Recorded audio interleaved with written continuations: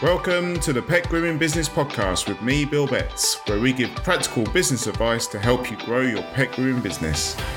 This podcast is sponsored by LowPay, the low-rate payment app that gives you more. So without further ado, let's get going. Okay, welcome everyone. Feel like it's been a long time since I've done this, but here we are. Welcome to our live and the podcast, if you listen to on a podcast. I'm joined today, really excited about this. I'm joined by Nissa. Nissa is the owner of Cloud Canine Professional Grooming. Welcome, Nissa. Hi. How you doing? Yeah, all good, thank you.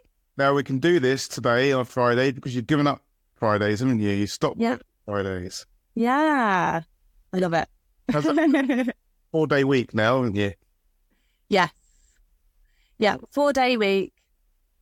We'll talk about that a bit later because you've worked hard to get down to your 4-day week. So tell us about Cloud Canine Professional Grooming, what services do you offer, and how long have you owned the business for? Yeah, so we've been opened, we're almost 2 years, so it was like May 2022. We're a home-based salon. I've got an apprentice now, so I started on my own. Did that for about a year on my own, then decided to get an apprentice, which has been a really good decision. We offer all sorts of services, all sorts of dog grooming. We take large dogs. We do teeth cleaning. We do spa treatments like de-shedding, mud spas. We've really started pushing the Ayurveda as well, the skin treatments, standalone nail clips. We do cat nail clips now. So yeah, You're kind of coming into that. I put a post out this morning on the business group, didn't I, about being that one-stop shop sort of pet health hub, and you're kind of creating that with your business, aren't you? Yeah, definitely. Going to be doing the cat grooming soon as well. So 2 years in, you started in May 22. So what did you do before you were a pet groomer? I was a teacher. Primary school teacher. It'd be half term next week for you. Yeah, I know. I just saw that. One of my old TAs messaged me this morning. She was like, "Oh, can we meet up next week?" So tell me about your decision to go into teaching. Was that from like leaving secondary school or leaving university? Did you go to university to become a teacher? Yeah, I didn't know what I wanted to do. I just hadn't got a clue. Mum, Dad were like, "You've got to go to uni, you're 18. Like, yeah, uni sounds great, but I don't know what I want to do. Yeah. I've always loved animals, but I never went into that. I did school placements. You know, when you're at school, you do placements. I used to go to schools and I could be a teacher, you know. But even at uni, I did journalism to start with. Oh, right. Okay. So I did a year of journalism. I hated it. Then went into education and I was at uni for 5 years. So I just really didn't know what I wanted to do. You just kept enrolling onto new courses? Yeah. And then I did my PGC and thought, right, let's get a stable job, you know, like people tell you to do, get some stability, it's a good profession. So I was like, okay, yeah, all right, let's go to teaching.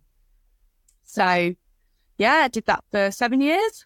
So what was it like? What did you enjoy about teaching and what didn't you find enjoyable about it? No. Well, what I liked about it, I know that every day's different. It's nice to sort of make a positive change to children and teach them new things. Like, you know, that bit is enjoyable. There's so many negatives though, like could go on for hours, but just a lot of just extra work just all the time. So like you're just not getting your evenings, you're just not getting your weekends. A lot of politics involved, a lot of new policies come in that never get looked at. And it's just getting really hard work. You get bogged down and just in a depressive little hole. Yes. How was your, obviously I've come from a public sector background. How was your mental health and, you know, how was it affecting your mental health? Yeah. Relationships and family. Yeah, it wasn't great because you go into the environment and everybody just seems to hate it when they're there, and you're just around sort of not toxic people, but people that bring you down, and you're probably bringing them down as well. That you just always be looking for the half terms. So you'd always be counting down the half term, 6 weeks to go, 5 weeks to go. You'd be counting down to Fridays. You'd be Sunday, like it used to be the Sunday night dread, but then it would just be the Sunday dread. Then you hate Sundays. Yeah. And then you just like worried about what you're going to walk into. And yeah, it wasn't great towards the end. Yeah. I'd wanted to leave for a few years. That Sunday night dread, I can remember that as a child, like waiting to go to school the next day. So to then having completed school and then having to go back and revisit that Sunday night dread as a teacher, that can't have been a nice thing at all. No, I didn't used to enjoy it at all. No, I'd wanted to leave for a few years, but again, what do I do? Like the pay was well, looking back, I used to think the pay was good. But now I look back and think it was okay. What can I do? Obviously, I've always loved animals, but you'd look for jobs and you'd think, that pays like, I'd be taking like, an £8,000 pay drop or something. I can't pay the mortgage and everything on that. So that's when I thought, well, maybe I need to do my own business then. That's interesting, isn't it? So, well, how, if you don't mind sharing, how much were you earning like monthly when you left the teaching profession? What was it monthly? So yearly it was about 38. I'd left on about 38k. Yeah. So I think roughly about £2,000. Yeah. Just slightly over. Take home. Yeah, that was take home. I think it was like 3 something, but obviously there's take loads for tax and everything. So about £2,000. So what sort of jobs were you looking at, like kennel hands or in vets, those sort of jobs? Or? Yeah, just like anything to do with animals, especially in particular dogs. But yeah, like just daycare. Looked at dog walking, and I thought, I don't know if I could do dog walking. You've got to be out in the elements all day, every day. I was like, I don't like the cold. Like I don't know if I can do that. Like fully respect the ones that do, but yeah. So then, I mean, I've always been quite creative. I did art at A-level and everything, and I thought let's have a look at grooming. Okay. So, and did you share any of these ideas with your teacher friends and colleagues? Because I was talking to people within the police service about leaving. It was like, oh my God, you want to leave? You want to leave this, like, there's life outside of our job. Yeah. What are you talking about? Did you find any of that? Was there, well, don't do that, Nissa. How are you going to pay your mortgage and stuff? I didn't, to be honest, I didn't really tell anyone until I'd already started the dog grooming course. I was like, I'm not going to say anything. And then I started to tell like my close friends and a couple of close TAs that I'm really close with. They were really supportive actually. And they were like, yeah, like just go for it. So yeah, but like, I think my mum at the start was a bit like, oh, are you sure? But I mean, to be fair, she was quite supportive. But do you have anyone else? Do you have any other sort of entrepreneurs within your family? Anyone else that runs their own business? Anyone that you were able to turn to and ask for advice? A little bit. My cousin actually started. My cousin's the same age as me, and he started a business doing meal prep down in London. But he was like in a partnership with a few other people, like doing PTs and that sort of thing. But he's actually stepped back. He stepped away from it because it wasn't profitable. So now he's gone into another job. So we did bounce ideas off each other. I hope he one day goes back into it because he'd be really good. But other than no, my dad passed away just before we got married. But he wanted to take on a business. I think I was about 7. So they bought a garage because he loves cars and he'd always loved cars and stuff like that. So he took on a garage, and apparently like the bank manager and all the people were like, you're not business minded. Like to my dad, he was like, you should not take on a business. And to be fair, they were absolutely right. Like that not do great at that. But then he did go self-employed and he'd fix computers for people. So he did go off and do that, and he was self-employed. This podcast is sponsored by LowPay. LowPay is half the price of SumUp and Zettle, so you keep more of the money that you earn. Rates start at 0.79%. So there's a bit of inspiration there. A little, yeah. You could see that it was possible to go self-employed and support your family and things. Yeah. That's good. So did you start your dog grooming training whilst employed as a teacher? Did you do it on your days off? So, Yeah. I worked it around school, so I do it in half terms. I do it on Saturdays, and I think it took about 8 months in total. how did you find that, breaking it all up? Did you find that is there skill fade when you if you did like a Saturday and then you go back to the following Saturday, do you find you have to relearn a little bit, or were you just picking it up quite? A little bit at the start, but no, I just picked it up as I went along. I had a really good trainer. We're really good friends now, so that's brilliant. And I'll still ask her for advice and stuff like that. But no, it wasn't too bad at the start. I remember, I think it was because you do that 30 days. I did the level 3 iPad diploma. Yeah. It was 4 days in, and I was like, oh my God, I can't do this. What? And they're talking to me about the scissor in the legs, and I'm like, I can't see what I'm supposed to scissor. I don't understand that. That was proper overwhelm. Yeah. But then after that, I was like, no, okay, it's okay, just chill. But I was tired because I'd obviously have to teach all week as well and mark and do that. But I knew it was going to be for a good thing. Yeah, and you're we're now looking at someone like yourself who is proper driven, because you can see, yes, it's going to be hard work. Yes, I've got other stuff going on, but this is a means for an end, and this is going to get me out of hopefully get me to a place where I want to be. So hats off to you to stick with it and that chasing your goals and your dreams, I suppose. Yeah. So how did you tell me how it worked then? You graduated, you got your level 3. Did you leave teaching straight away? Had you left teaching by then? Had you still set up your salon? What was the sort of timeline there? Oh God, I've got to think back. So I enrolled onto the course, started the course. No, I had told my husband before I started this, and I told him.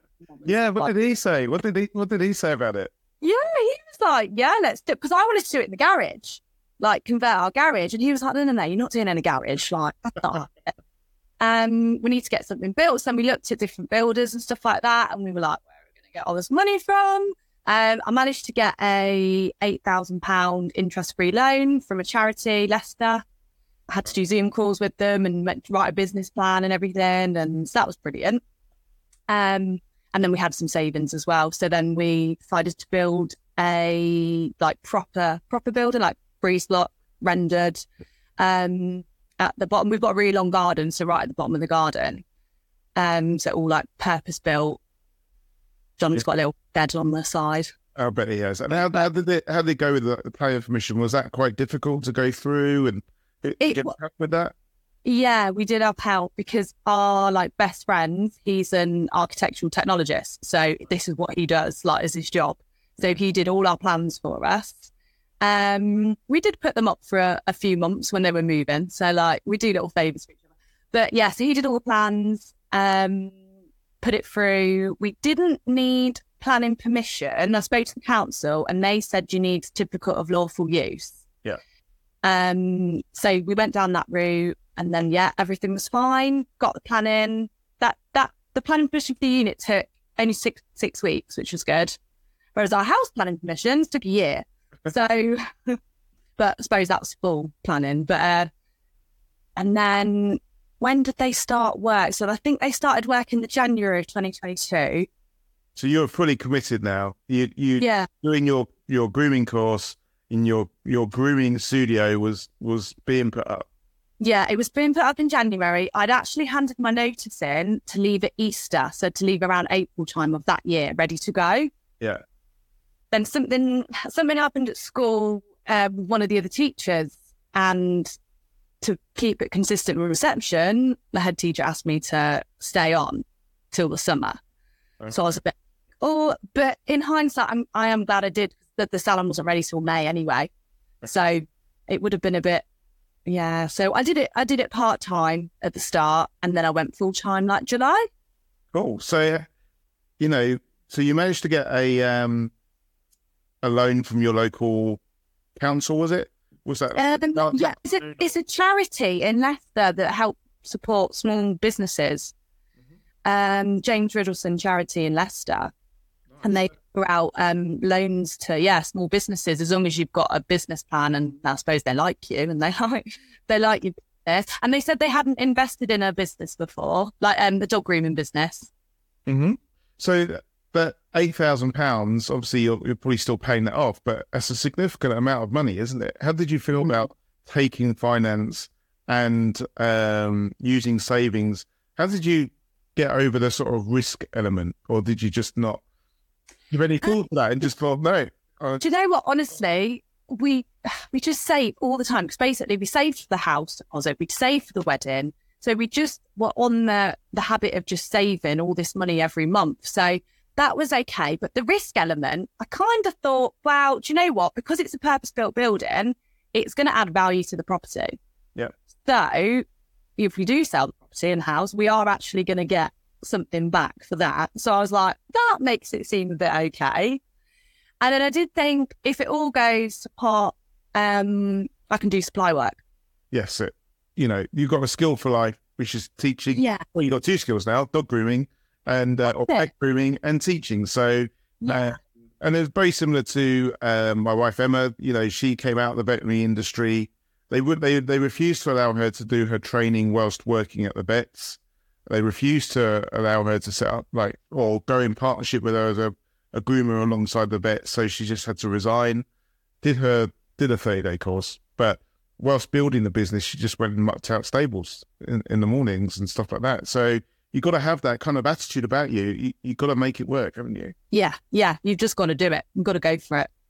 Yeah. So all set up. Tell us about your name, Cloud Canine Professional Grooming. How did you come up with your name, and where did you go for your branding? What thought did you put into your branding? Because it from the very start, it looks so professional, doesn't it? Well, thank you. So Cloud Canine. So I've got a Spaniard, white fluffy Spaniard. But before that, I was just bouncing ideas, and I'd heard something about, if you have your name starting with A, it comes to the top of Google or whatever. Is that how it is? I have no idea. I mean, we're A to Z Animal Care, but when we set up in 2005, that was Yellow Pages territory, So you get those Yellow Pages delivered to the store. So we always wanted to be at the front of the animal section. So that was why we sort of came up with our name. But yeah, so you're bouncing names around. Yeah, I was just talking to different people about names, and then I was like, oh, Cloud9, that sounds quite heavenly, to be on Cloud9.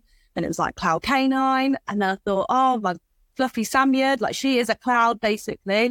She can go on the logo. I do really enjoy grooming double-coated dogs as well. So, I didn't want a dog on there that I don't enjoy grooming. I do want something that is relevant. I didn't know colours at all until my mum said, I think I wanted sage, because I quite like sage. And then I was like, oh, maybe a bit of lilac, not sure. And then I did a lot of research into colours as well, and the meanings behind colours and what they represent. And then Mum was like, oh, well, if you're going with Cloud Canine, really, do you not want a pastel blue? Because it's like sky, Cloud Canine, like heaven. And I was like, actually, that does make sense. Thanks, Mum. And then shout out to mine. I looked into blue, because then I was like, I compare it with the navy, and navy is quite a royal colour, and it's renowned for royalty and all that sort of thing. And I was like, oh, that'll go in with the luxury feel. But blue can be also quite calming, quite a nice neutral calming, and we want to be calm when we're grooming dogs. So yeah. See, you've just given everyone there a very quick lesson in bright colours. Haven't you? It's really interesting though. Yeah, who would have thought? So again, we went down the sort of green route with the veterinary connection. The vet nurses wore green, green scrubs and stuff. And green can also, so it's expensive and luxury, as well as the blue that you sort of. Yeah. And green's quite natural and natural products and all that sort of thing, isn't it? That green ethos, yeah. So everything is sky blue, kind of. Is there a particular name for the colour? It's just... No, it's got powder blue, almost. It's a bit powdery, sky blue, and then navy, yeah. And then bits of gold. Well, we're going to redecorate the salon in March, and that's going to have some gold in it as well.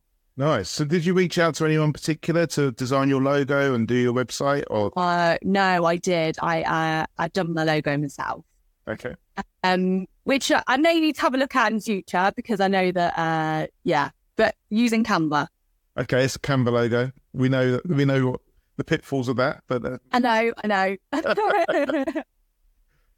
it's a good logo though. If people go and look at it, you wouldn't spot that as a Canva logo. And did you? It took ages to design. Took me a while. So this was probably your first trip into Canva. Yeah. It took me ages. I kept going back to it as well. I didn't just was like, there's a logo done. It was like weeks. Kept going back to it. I show people. Can you read that writing? Is it dark enough? Is it that? Can you see the dog? I don't know, all that sort of thing. I didn't want it cartoony because I think cartoony can be a little bit cheap. Sorry for anyone who's got that, but I don't know. It wasn't the look that you were going for. Yeah, I didn't want cartoony. I didn't want something with really swirly writing that people couldn't read. Yeah. This one is something like classy and yeah. Did you give any thought then about who you wanted to attract into your business and the kind of people that you wanted to work with? No, not really. Kind of like winging it and making it up as you go along kind of thing. Yeah, basically. I didn't know. And it wasn't actually until my first call with you where, I don't know if you remember this, you were saying about the logo and had I done it myself. And then you asked me about clients and I said, you said, have you had any, not very nice clients or, people just looking around for the cheapest and stuff. And I was like, no, actually, it's been quite positive, really. And then you said it's probably because your branding is so good that you're sort of weeding out a lot of the people. Yeah. And I encourage people to go and look you up on Facebook, Cloud K9 Professional Grooming. It straight away, it strikes you as, high-end, professional, classy, kind of luxury grooming. So if you do have someone in the lower price bracket that comes onto your page and looks at that, or even your website, then potentially you are kind of telling them, you can't afford me, which is it's not a bad thing, because you're also saying to other people that the higher end of the pricing scale, come and use me, come and use our services because we are there for you. We're the professional luxury, groomers. But I hadn't thought about it until you said it. Yeah. And I was like, oh yeah. You're weeding out the rubbish straight away. So did you just go to a normal sort of web designer? How did you decide? No, I've started myself as well. Wow. How was that? What was that experience like? That took ages as well. God, that did take a long time. But I can go on and edit it quite easily now. Like I've got scripts of it and everything. But yeah, that took a lot of evenings. Yeah. And writing the words, I often find, there's quite a lot of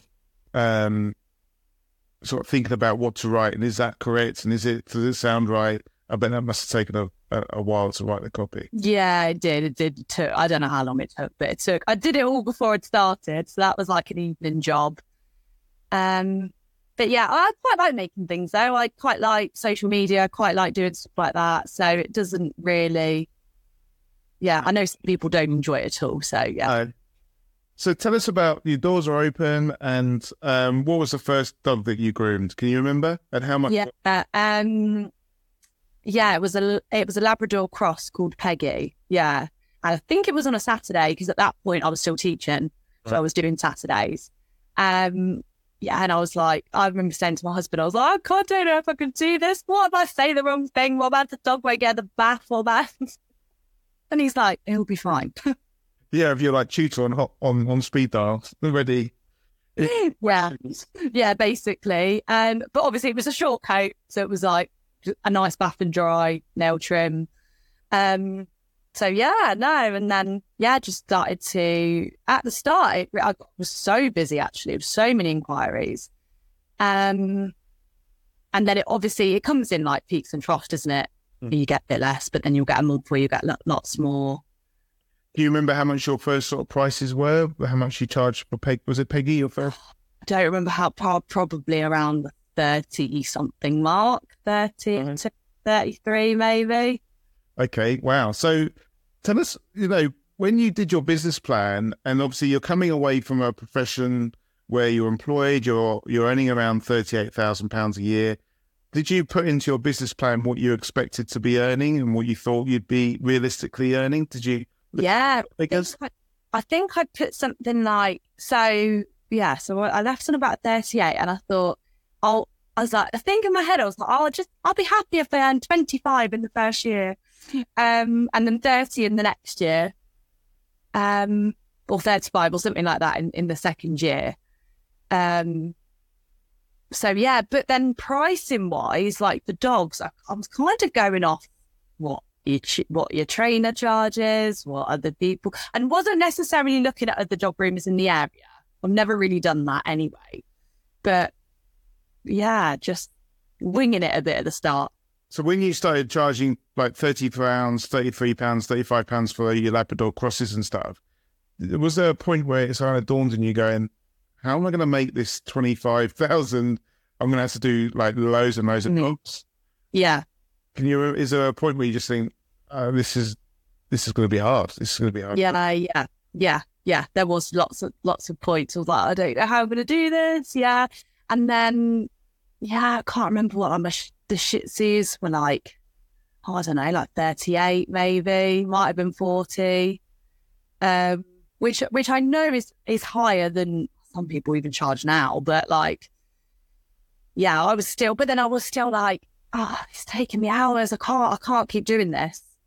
Yeah. So I take it you were getting to the end of the day, having groomed 3 to 4 dogs, were you thinking, is that it? Is that all the money that I'm getting?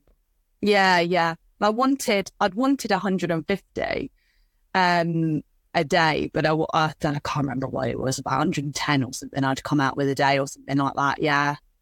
And was it tiring? Yeah. They should have any marking to do.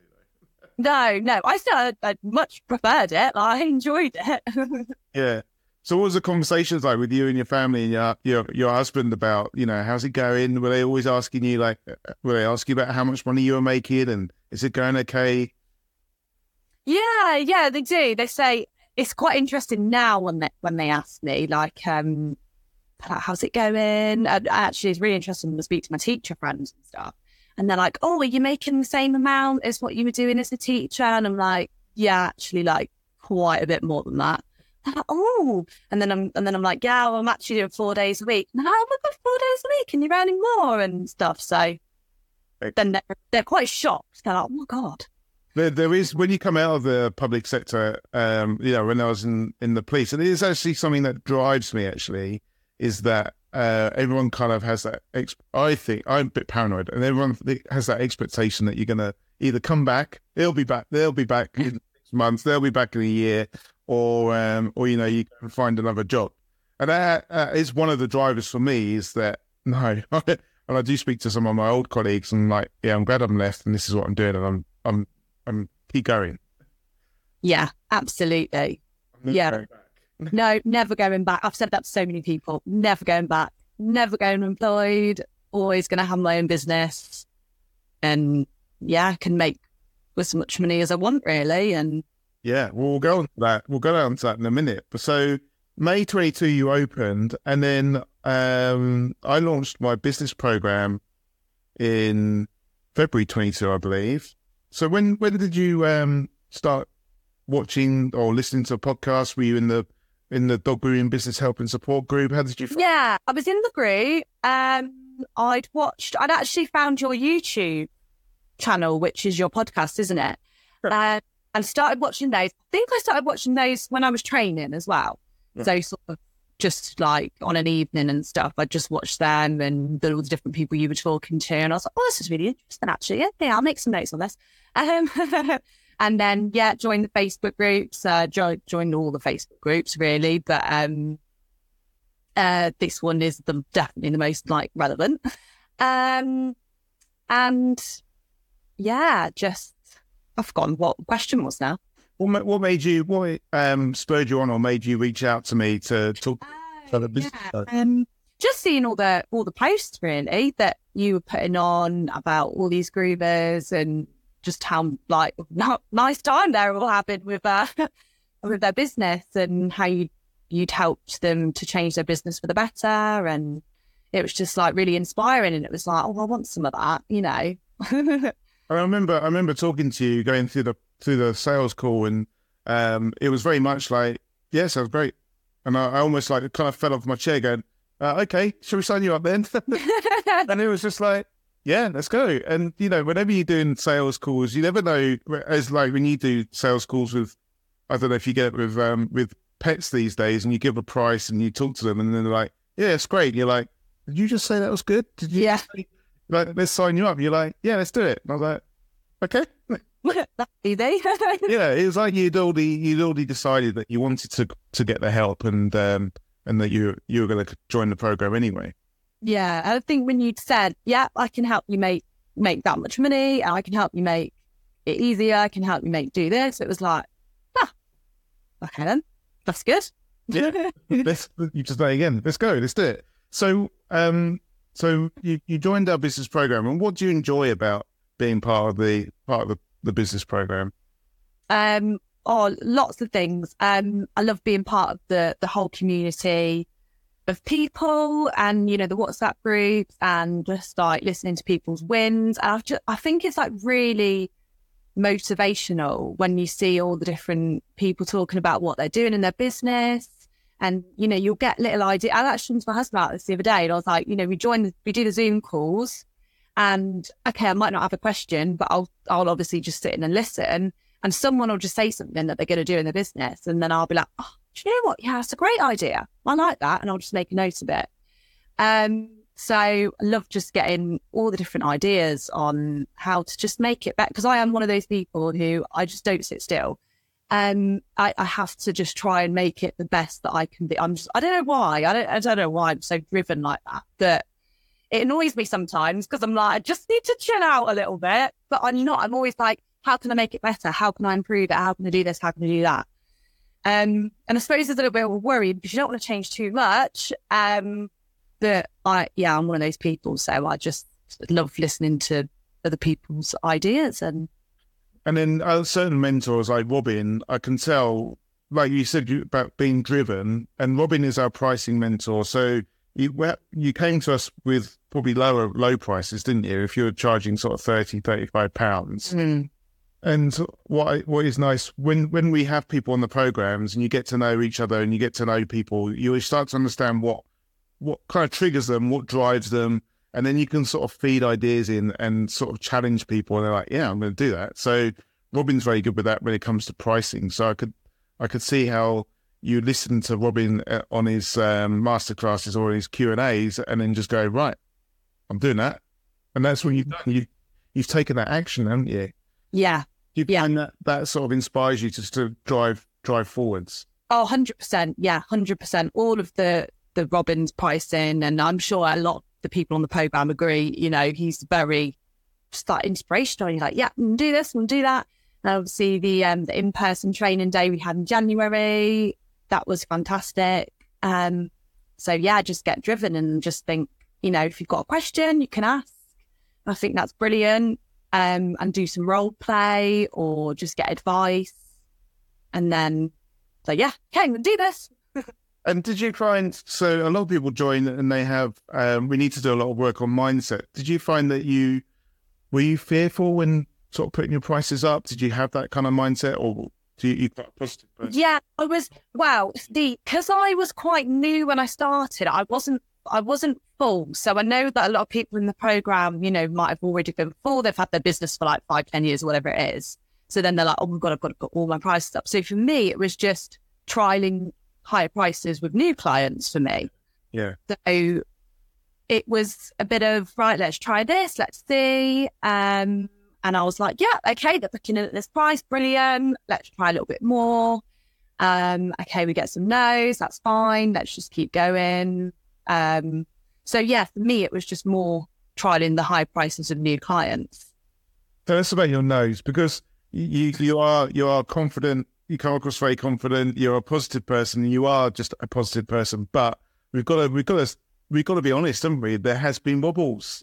Oh yeah, there's been wobbles. Yeah, there's been wobbles. And I remember, receiving messages from you going, it's all falling apart. I know. So dramatic. Your business journey can be at times a roller coaster.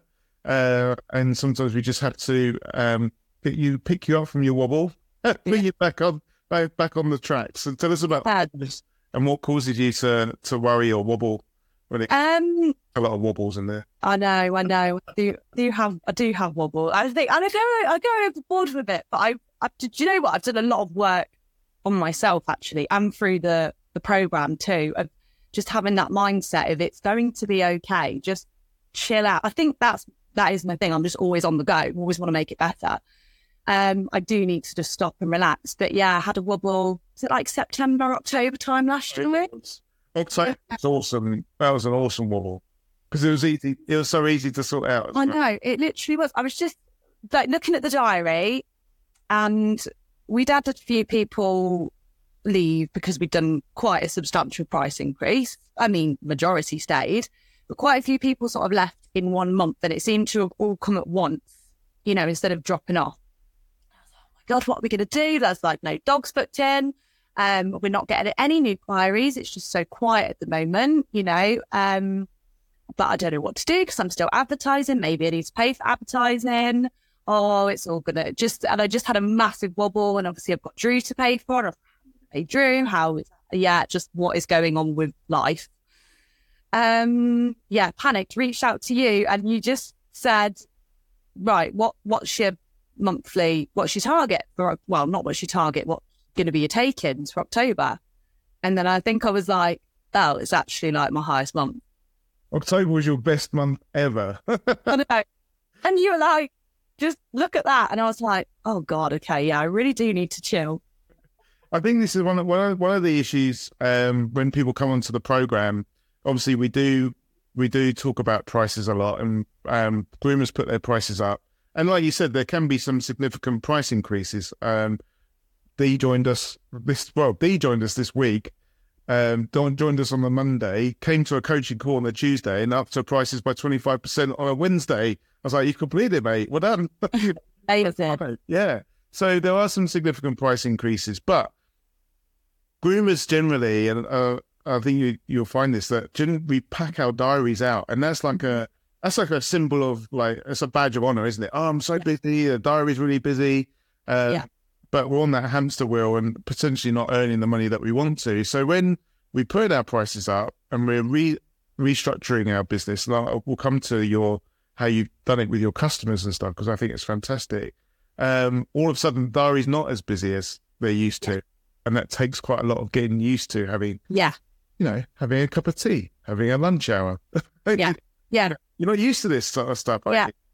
Yeah, no, you're absolutely right, because we were so busy in the summer, which is obviously why I took on Drew as well. So we were so busy, and still just getting all the inquiries and everything. And then it comes to like September, and I was like, right, I need to do this price increase. Like, this needs to start happening. Started doing that, and then it was just becoming out of their budget for some people. Then the gaps were just appearing, and I was like, oh my God, got so many gaps. And it wasn't even that many, but to me, I was like, this is too many. But now I'm so much better. Like, if we've got gaps in the diary, like, I'm fine with it. Like, I'm okay with it. And I remember, like, Robin saying, you shouldn't be working at full capacity anyway to make profit. You need, I can't remember what the percentage was, like 75 or 80. Yeah, I think it was 70% capacity. So I do remember that. It's like in the back of my head, and I'm like, it's fine. Okay, it's fine. Like, this week, I think we had like 2 spaces this week, and I was like, it's completely fine, because we're going to work on the business. We're going to do this. We're going to do that. And it's fine. And I've got gaps then for meet and greets. Yeah. And nail trims. And, you know, we did have like 3 nail trims that rang last week. Managed to book them in the same day. That's it. And that's great customer service as well, because they've got a problem that you're able to fix, and you're able to fix it there and then, or within that day. I mean, that's amazing service. If they're looking to maybe go to their local vet, then yes, they may get in that day, but potentially they have to sit around their waiting room, you know, with all the other poorly pets, or they're going to be pushed to further down in the week. So it gives you that availability and ability to do good stuff with them. What sort of, along with your pricing, because I don't want to be, I feel as though I'm always concentrating on money, and I want to sort of, it's not just about the money, although the money's like great, when you come onto the program. But what other sort of changes did you make to your business? Which does also lead to more money, but what other changes did you make to your business? I just feel like loads. A lot of the mindset, definitely. Like having, like just having a positive mindset. And just like, I suppose the different masterclasses as well that we've had, like all the things on, the branding, all the social media, just trying to make that as best as it can be.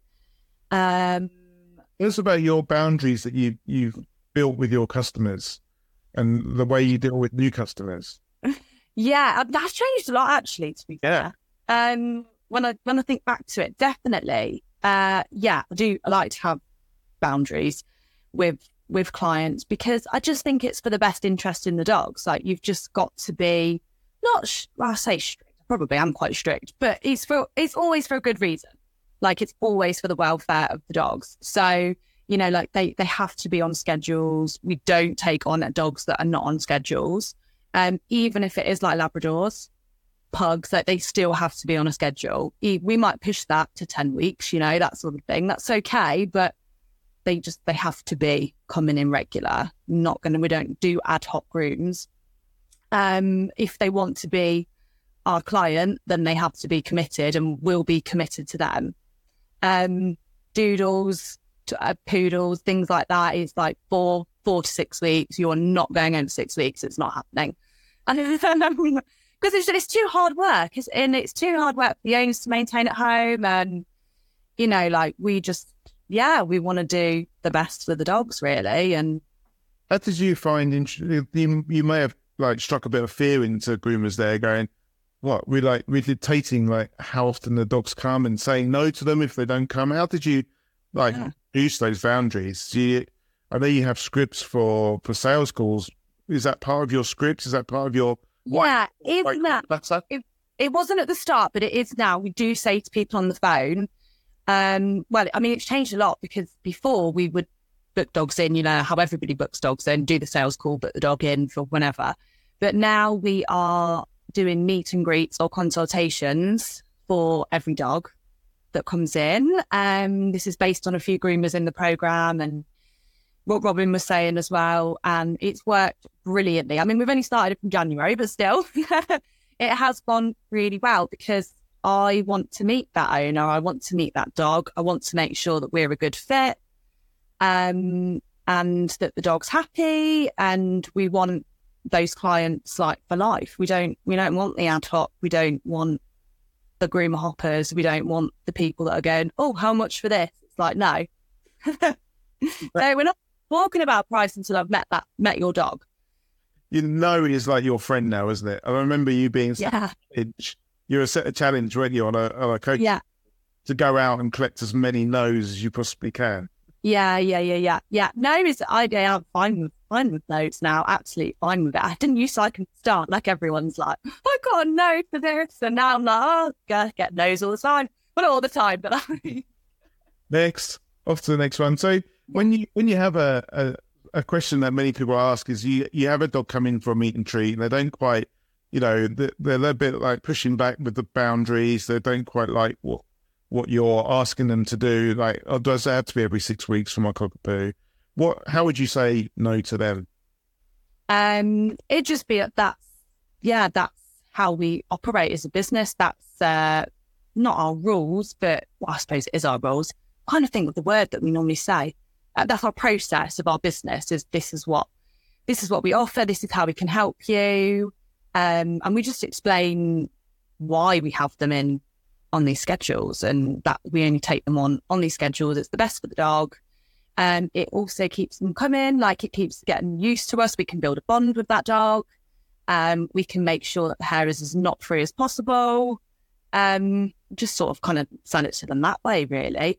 Most people are really good and they go, yeah, that's fine. And actually get a lot of people that want to like book in for the year, or they want to have their dog on the schedule, and we're like, brilliant, we want you then. And you got that you're, by meeting them and bringing them into your salon, you've got that know, like, and you're building that know, like, and trust with you. I take it they get to see the salon and whilst you're talking to them, they get to look around. Do you have the dogs? Is Drew working on the dogs whilst you're doing the meet and greets? Not at the moment. We are allocating about 15 minutes for the meet and greet. So she is also there as well, meeting them. And you might think, okay, well, you might be taking a little hit. But then I just remember what Robin says, and it's like, you're taking that hit of 15 minutes. And if you've got a dog for the next 10 years, or if it's an older dog, 5 years, 7 years, but they're coming every 6 weeks, then you're going to make that up rather than just doing ad hoc rooms. Yeah, you're getting that commitment from your customer, aren't you? So deposits, are you a fan of deposits? Do you take deposits from your clients? Yeah, deposits have been, so I've always used top line from the start, and I would never go to paper ever. Like, it has been a godsend, because I think most people have respected the fact that they get the new pet form, they have the reminders, got the T's and C's that they have to sign before they come for the meet and greet. Now they have to even sign it. So I forgot what the question was now. Deposits. Oh, deposits. Okay, so obviously I didn't at the start. And then, but if I really look at the figures, we don't really hardly get any no-shows. We have had some, but honestly, it's really, really minimal. Most people are really good. A lot of people pay direct debit now anyway, so that helps. And then the regulars, they do show up. If they need to change appointments, they do try and give me about a week's notice, which is fine. I can work with that. But I did worry because I think we had 2 in November, maybe. And it was like in the same week. And then for me, my head just went, oh my God, 2 in the same week. Oh, the wobbles come in. Oh, yeah, the wobbles come in. What am I going to do? Bearing in mind, I probably hadn't had one for like 3 months, 4 months at all. Yeah. What are we going to do? Maybe we need to start taking like rolling deposits. But it's tricky. I'm not taking deposits.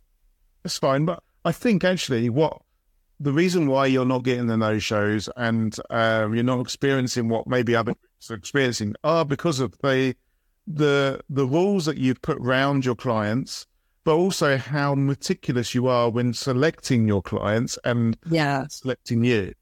You're offering like high quality professional pet grooming at at a high price compared to probably a lot of people around you.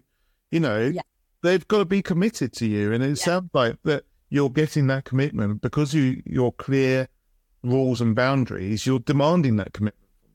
Yeah, absolutely. Yeah, and I think they're really respectful that, they know that we do a good job. We take care of their dogs. They love seeing them on social media. That's a big hit for a lot of our clients, and that we use the Instagram and Facebook. And yeah, I think they're really happy. We know, we don't change appointments hardly ever. Sometimes you can't help it and you may have to change an appointment for whatever reason, but we do try and stick to it. So, they're not ever getting messed around. So yeah, I just think they're really respectful. Yeah. But I think something else that people will get from this conversation is how much, I don't know if control, but how much your business, your numbers. Like, how many no-shows have I had? How many no's have I had? How many clients have I signed up? What's my income for the month? You work on your business all the time. So and this helps with that mindset, because if you've got an issue, well, you can see whether it is an issue or not, because you know your statistics and you analyze your business all the time. Yeah, I do. Yeah, I do. I'm always, and the top line actually is really good because it's got all the report functions. I probably go on there once a day and have a look at what's happening, what the figures are. And then the next part of that is that you're open to changing and trying new things. Yeah. If you do the same thing and you get the same result.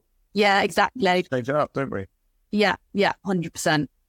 So talk to us a little bit about your pricing now, if you're happy to. Like, you started off quite low.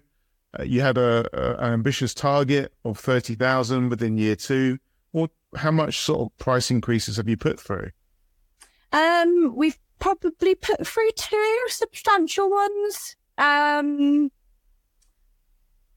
We've probably done 1 substantial one, which was like September, October time. But this year, I've also started to increase dogs as well, that I think, no, we need to be putting an increase on these dogs, which has probably been most of them, to be honest. And so I suppose it is another increase. But this year it's gone really well, actually, really. It depends. If I think I made such a substantial one last year, you know, that I have kept them the same for this year. But if it's a dog where I think, no, we need to increase them. When you say substantial, what sort of... sort of like 20, 30% increase. What's that in monetary? Let's go for the old cockapoo. Oh my gosh. But if I start cockatoos were probably like 44 or something when I first started. But now they're like minimum of 60. Minimum of 60. And I remember that. New ones are 65. But yeah, minimum. All of them now are 60. I remember that day when you came, I think you put into the group, right, that's it. They're all going up. all cockapoos are going up. Yeah. They're starting from 65. And you all do this. You will just go, right, I've had enough. everyone's price is increasing. You just increase them overnight, don't you? Yeah, I do. I do, yeah. It's like Cocker Spaniels. They were probably like similar price. They're all 60 now, all of them. But they've been happy to pay them, or especially all the existing ones. We booked some new ones in with those as well. So that's good. Yeah, I think I get to the end of the day and I think I put in rules for the business. So I'll say, right, no, like only 2 poos a day. That is maximum. We are not doing any more. Oh, sorry, Sandy. Doodles or poos. We're doing 2 a day. That's it. Like, it's a hard work. They are. Oh, no. Yeah, I'm sure everyone sympathises with that. So you talked about Drew a minute ago. Tell us about your journey into employment and, within a year of opening your business, you've taken on an apprentice. What inspired you to do that? Yeah, I think I was just getting really, really busy and I was thinking, well, we've got the space, we've got the room. Obviously I used to be a teacher. Let's see if I can get someone to come and help like expand the business really. So then I think I'd asked you and a few other people on the program who've got apprentices how to go down the route of it. I think I watched the videos back on like Neat and or the apprenticeship providers, and then just looked into taking someone on. And how did you do that process? Did you have lots of applicants? Did Drew sort of stand out at the beginning? No, he didn't actually. And I just were going to watch this thing. Yeah, sorry, Drew.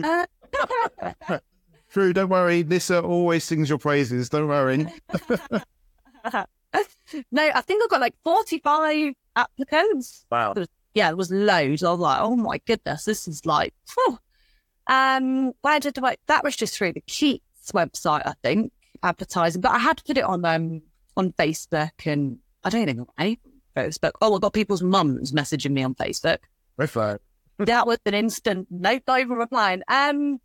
So then I narrowed it, went through obviously everybody's applications, looked at about 8 to interview, bring to an interview. I asked one of my old TAs to come down as to be like another like neutral person, just to get feedback.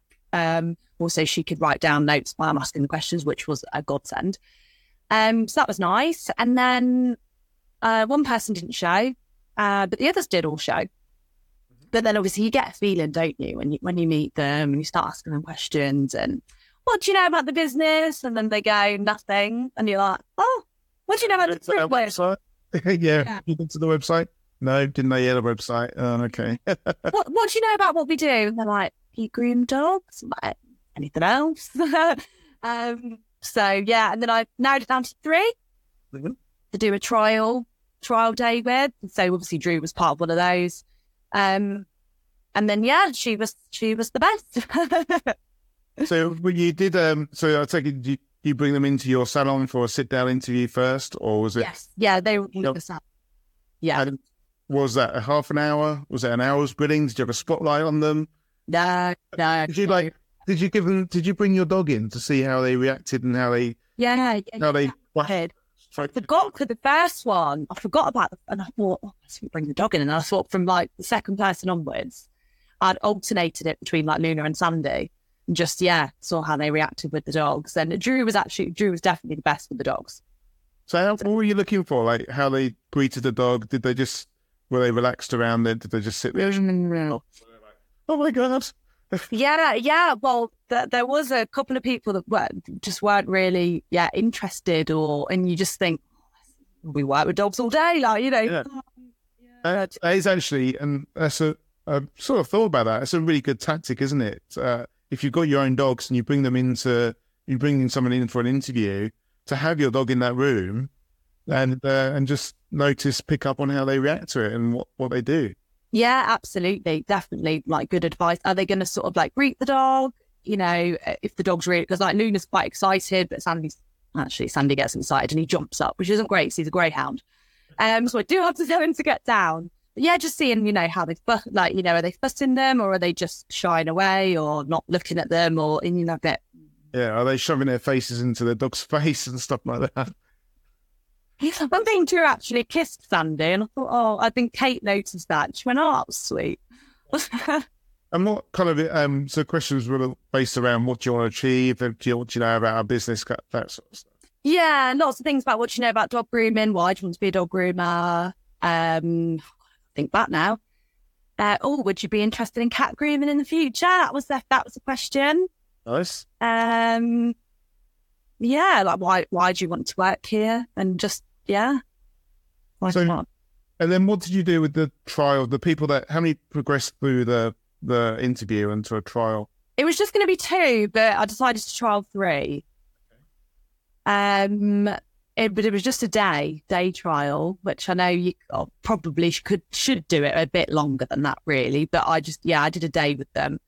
And then they basically just came in the salon while I had clients' dogs and just seeing how they were really. Were they being proactive? Were they asking questions? Were they getting involved? Did they pick up the broom? Did they pick up any mess?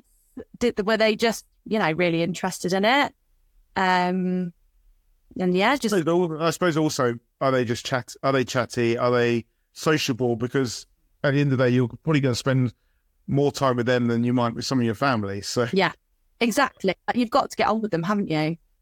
Yeah. So how did Drew stick out? How did Drew stand out from the others? Yeah, she was really good with the dogs. She was really good at engaging with the dogs when they came in. And I remember I had a new dog in, and I said to her, "This is a new dog, and I don't know how they're going to be." And I think she said something like, "Oh, great." She was like, "Oh, we'll find out together." And I was like, I like that. That's nice how you've said that, actually. And then, she was really good. She was really good at asking questions. She was happy to just pick up the broom, start sweeping. I think I had a, cleaning some of the equipment. And we just got on really well as well. So. And obviously Drew was successful. She must be coming to the end of her apprenticeship. Yeah, she's about 9 months in at the end of this month. Yeah, she'll be about 9 months in. I take it she's enjoying it. Yeah, I think so. I hope so. Yeah. What are your plans? What are your plans after the apprenticeship? Like looking to obviously hopefully keep Drew on and build her skills up to a level 3. Yeah, definitely. We want to obviously do the cat grooming and start adding that onto our business. She's really good with the cats. She's better than me with the cats, actually, just because she's more used to them than I am. And just sort of, just building up her skills. She wants to do the level 3, possibly maybe we can do that through iPad, the fast track. Mm-hmm. Get her the level 3 qualification and just Can you see sort of light at the end of the tunnel where you can be on holiday and Cloud Canine is still open and operating? Yeah. Is there space for another apprentice in there, or is it just going to be you and one other? There is. I think it would be a little bit tight. We could make it work, but then I'm like, do I want 3 dogs? So if we have 3 dogs, if it's 2 dogs and one dog comes in, I don't know. I've got to think about it, really. I've got to really think about it. And then it would be, do we actually move to a shop? I do like work at home, but like, I'd not shut that door. I could, like, that door's still. When you describe yourself as always wanting to move forwards, but you know, you've invested a lot of other people's money into your No. good, but you've invested your money into that building at the bottom of the garden, which can always be converted into something else. But is there a shop? Is there a shop on the horizon at some point? Haven't looked into it. Husband's quite like, oh, you should get a shop. Keeps talking to me about getting shops, and he keeps saying, well, you know, you could do the cats from home and you could have the dogs. You know, you can still have that home and services, but you could have a shop and you could be doing this and you could be doing that. And then I'm like, oh, do I want loads of stuff? Has he kind of like, he's obviously been watching you grow and watching your business grow. Has he kind of become more inspired and more enthusiastic about it as he's seen that, oh, okay, Nissa's making a real success of this? Yeah. I keep telling him to come on board, and he can do the sales calls and everything. What's he said? He's like, oh, he'd be really good at it. But he's like, oh, I'd have to take a wage drop, and I'm like, oh, you won't have to take a wage drop. He seems to think that I can't pay him or something. I don't know what it is. I don't know what his mindset is. Yeah, I do understand that, because I often, you know, people at work used to say to me, are you going to go and join Aid to Sell Animal Care? And I had that same fear. I was very institutionalized into being employed. So maybe he feels a bit the same around that. But then obviously I had my eyes opened with self-employment and stuff. But there is, you know, putting all your eggs in one basket. But like you said, you could become a phenomenal, powerful sort of team together, couldn't you? Yeah, definitely could do. So he keeps saying about, oh, what about a shop? So I'm like, oh, you can come and work with me, be the receptionist. You can do the nails and the yeah, you can do all that. You can do the sales calls, because he'd be really good at that. Yeah. Well, so what are your plans for 2024 then? How are you moving your business forward? So we are going to come and do the cat grooming training with your wife, Emma, in May. So that's going to be good. So then we can start really, we've taken notes of all the cat inquiries that we've had so far. We've got their names and numbers. So we've got a little book full starting with that, so that we can call those people and get them booked in. Obviously we do offer the nail trims now at the moment. So we're going to be, doing cats. We want to be hitting a new monthly target as well. So daily target. You going to share that? Daily target. Yeah. So I want to be doing 450 a day, Monday to Thursday. Yeah. And yeah, I don't know what the monthly is. It's a bit of quick maths there, isn't it? Yeah. 450 a day. And then? Is it 6? I had it written down on my iPad. Yeah, that's right. 550 a day, 4 days a week. That's £1,800 a week over 48 weeks. So that's, wow, Nissa, that's 86,000. So that takes us, that's 7,200 a month. There's a question. What are your thoughts and feelings around the VAT then? I don't know anything about it. I'm totally honest. It needs to start coming onto your radar. If you start hitting your new target, 7,200, you're gonna, with the introduction of cats, you're gonna start smashing that. So I would have said, that will go up to sort of 8,000 a month. That's VAT. You know, you're very quick. It's insane, isn't it? Really? Yeah. So we'll work on that. But yes, you will have to help me with that. It's having that knowledge that is on the horizon, and it's something that you're working to. Yeah, that's it. Yeah, we're not there yet. But like you say, with the introduction of cats, and we are redecorating the salon in March as well. So and we're getting a professional photographer in as well to get some really nice shots of the business so we can then promote. We can do some more sort of like marketing, get some videos on the website as well. That would be good. So, yeah. What would you say to people that they'd say, why, Nissa, you're doing so well. You're obviously making the money that you want to. Why do you carry on marketing? How do you have time to do all this marketing? Why do you do it? Because if you stop, now I did stop for a bit when I was super busy in like spring, summer, when it was getting really busy. I did stop because I was like, time, and I didn't have Drew at this time either. And then you do notice a few months later, you notice that actually your inquiries will drop off a bit and you won't have as many photos. You won't have as much like engagement on Google and social media and stuff. So if you do stop, it will have a negative effect on your business. So I look at it like that, as you can't stop. You have to keep, I'm not saying post 5 times a day, but you do have to keep it engaged. Yeah, because like I speak to friends and stuff, and they, if they're looking for service-based businesses, and they're like, well, I won't book with someone that doesn't post on social media, at least once a week. I don't want to see something that was posted like 2 years ago. That's interesting, isn't it? Yeah. It's interesting getting into other people's mindsets and seeing how they would find a service provider and what they're looking for within a business. Now, I get quite a bit of feedback and pushback from people saying, I don't need a website. I don't need an Instagram. I don't need TikTok. I just have everything from word of mouth. And that's fine. And I often just think, thank you shaking your head then. I know. I just think, okay, yes, you do get referrals from word of mouth, but what about all the people you're missing? Yeah. What about all the people you don't catch because you just rely on that word of mouth?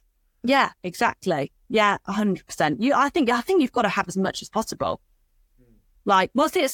I never remember the number. 7-4-11 or 7-11.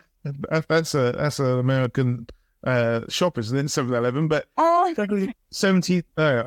So I work off a sales figure of 7-10 too, but it's like 4 locations, isn't it? Robin, I bet Robin's like Robin. keep talking, and I'll Google it.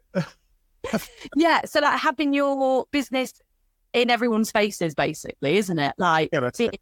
Everything, like Facebook, Instagram, like you say, Google, having flyers in the local, like, pub. Well, I've got them in the 3 local pubs.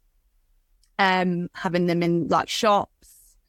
I've teamed up with a daycare place, and I'm about to team up with a dog hydrotherapy place that's just opened in the village. Right. They get a phone call the other day, so that was really interesting. So I need to go and do a leaflet drop to them when I had to reprint some more. So yeah, I just think, John was telling me about something. He was like, you could have it there's like a dog field as well, but obviously you'd have to speak to the council about having something up there. Yeah. Yeah. So it's also thinking outside, doing your traditional stuff, but then also thinking about, thinking outside the box as well, isn't it? Like and again, I think this comes back to your branding and your, how you present your business, but you're now building like relationships with other businesses that are going to become referral points for you as well. Yeah. Yeah, absolutely. And it's really nice. But you definitely need a website, 100%. Anyone who says you don't need a website, because if I'm looking for a business, I need an electrician, and it's like, well, if you don't have a website, I can't really see what you do. So yeah, referrals are really good, and word of mouth, of course it is. We have lots of those, but we also do get a lot of people that go, I've been on your website, really like the sound of your hydro bath. Yeah, that's it. It's 7-11-4. Yeah, that's it. I knew it was something like that. Yeah, so they should see you in sort of 7 places, have 11 touch points, and over 4 platforms. There's lots of training around it, isn't it? But yeah, I've always gone that you need to be everywhere for everyone. One person might find you on Instagram, go to your website and then book in. One person might find you on Facebook and book in. They might find you on Google, read your reviews, go to your Facebook, read your reviews, then book in. It's just having all those marketing assets out there. Yeah, definitely. So, as you said you like to keep things fresh and you always want to be pushing on. You're doing the cat grooming, your apprentice is coming to the end and it's going to become a full-time employment. How, I suppose the spa treatments and things that you offer and the teeth cleaning and the nail trims, that helps you to keep your day-to-day running of your business nice and fresh and different. Yeah, definitely. I speak to a few different groomers and, they just say, oh, all we do all day is cockapoos and cavapoos and cob spaniels and that's all we do. And it, like, I love the fact that we do have so many different dogs. We have a real variety of dogs that we do. And then we can offer different treatments for them as well. Like really liking the Ayurveda that we've really started pushing, done it on a golden, which worked. And we got such good feedback from the owner who wants to have it every time now. One person watched the video that I made on the Ayurveda and she messaged me and she said, my collie, and it's a collie we've done before, can we look at having this treatment for him? So yeah, that's absolutely fine. So yeah, and then you can offer like the de-shedding mud and checking their teeth and then offering teeth cleaning. How's teeth cleaning working for you? Is it a good service for people? Yeah, no, it is good. We've had quite a few, I'd say this year we've had quite a lot of inquiries for teeth, just from not necessarily grooming clients, but new people saying, my groomer doesn't offer teeth cleaning, but you do. So yeah, we get them in for a trial session, 20 minutes, see how they'll cope with the toothbrush, toothpaste, be on the table, having their mouths touched and all those sorts of things. And then, yeah, we can then put them in for a deep clean and then get them on to maintenance sessions. And there'll be people listening to this going, how do you have all the time to do all this? The videos and the meat and treats, the sales calls, but it's an obvious reason why you've got all the time to do this. And that's because your prices are high. Yeah, because our day isn't completely chock-a-block 10 dogs in a day. Like we do 6 dogs a day. Like, and I know people will do 6 dogs on their own and they'll say, and some people will go, I'll do 8 dogs on my own, but I'm not that person. Like to give a really good quality, like if it's just me on my own, I will do 3 dogs on my own. That's it. I won't do any more. And they might be with teeth. And I might do a nail clip, or a teeth cleaning trial in there. But I mean, groom-wise, 3 dogs. Yeah. Because I just want to give a good quality. I hate being rushed. I hate rushing dogs. And it's just like, we'll do 6 grooms with or without teeth. And I'm happy with that. So then we have got a few spaces. We might have a space right at the, say the last dog's finished at 4:30. Well, then, we've got some time to do a meet and greet then. And so, higher prices gives you that time to offer that better service, to do your marketing and hopefully, you went into teaching, you probably thought, I'm going to do a 30-year career. And obviously that didn't work out. Hopefully you'll come into dog grooming and you're going to have a sustainable career in dog grooming and have the business for as long as you want to. I hope so, yeah.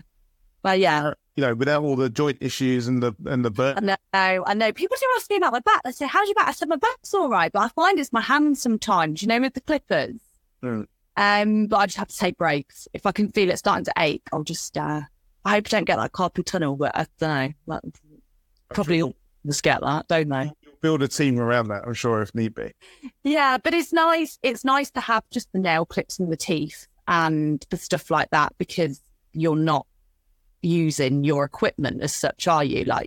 So it's nice to have that break and do those bits.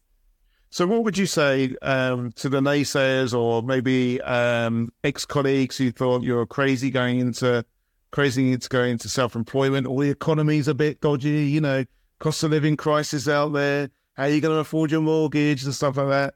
What would your sort of comeback be? Or what would you say, how would you react? Yeah, I'll just say if you don't try, you're never going to know, are you? And I think you've just got to follow your dream. And I think you've just got to do something in life that you love doing and that you really enjoy and you're really happy with. And if you really love it, you'll make it work. I didn't really love teaching. I'm not going to make it work. And what's the point in just being unhappy in your job? What is the point? in your, like, there's no point for life. You've got to be happy and you've got to have work-life balance. That's it. And as you've proven, you've invested a lot of money into your business, but you're certainly reaping the rewards as well. Yeah. I mean, we're gonna redecorate, get a big extractor fan above the bath. That's costing quite a bit of money, but it's fine. I've saved up for it. It's in a separate pot. Yeah, it's fine. If you've got any teacher friends that are listening or might listen to this, how much more extra are you making? What, a year? Yeah. So probably this year, I don't know, maybe at least 15,000 more than what I left on. Wow. So you're looking at 50. And less time as well, because you've got to think, like, teaching, you're probably earning less than minimum wage for the amount of hours you actually do. Yeah. So 50K, working 4 days a week. Yeah. And being happy. And by the end of the year, I'm hoping it should be more than 50K. If we can start getting that target in and we can start doing the cats. That's just amazing, isn't it? Yeah. Did you ever think it would be like this? No, I thought I'd just be like earning, I don't know, just the bog standard wage, 5 days. I thought I'd be happy, because I like doing it. Yeah. So I thought, but no, I didn't. No, I didn't think I'd be 4 days a week. I did not think that at all. Goals. Yeah. So, well, I've taken up loads of your time, and I'm so thankful for you agreeing to come on, doing this live, and then going onto the podcast. And I really hope that you'd be confident enough to share this podcast with your teacher friends as well. And the reason why is because, as you know, there's a lot of unhappy workers out there in the public sector, and I have the same from where I came from within the police service. And I hope that you share it with them just to show them and inspire them to go and follow their dreams like you have. Yeah. Show them that it's possible. And I'm sure you have inspired many pet groomers that listen to this going forward as well, as to, when you put the work in, you invest in your business, put the time in, you can have a business that you really, really want. Yeah, I will share it. I've just got to be brave. You just got to go for it. If you don't go for it, no one will. That's it. Well, thank you very much for your time. I encourage people to go and check out your Facebook page, Cloud K9 Professional. I share it with many people I talk to as an example of the branding and the look and what you we strive to achieve on the program and stuff. So thank you very much. And thank you so much. Bye. I hope you have enjoyed this podcast. Please make sure you give us a like or a review to help people find it. The podcast is sponsored by LowPay. Head over to www.lowpay.com to find out more about their payment solution.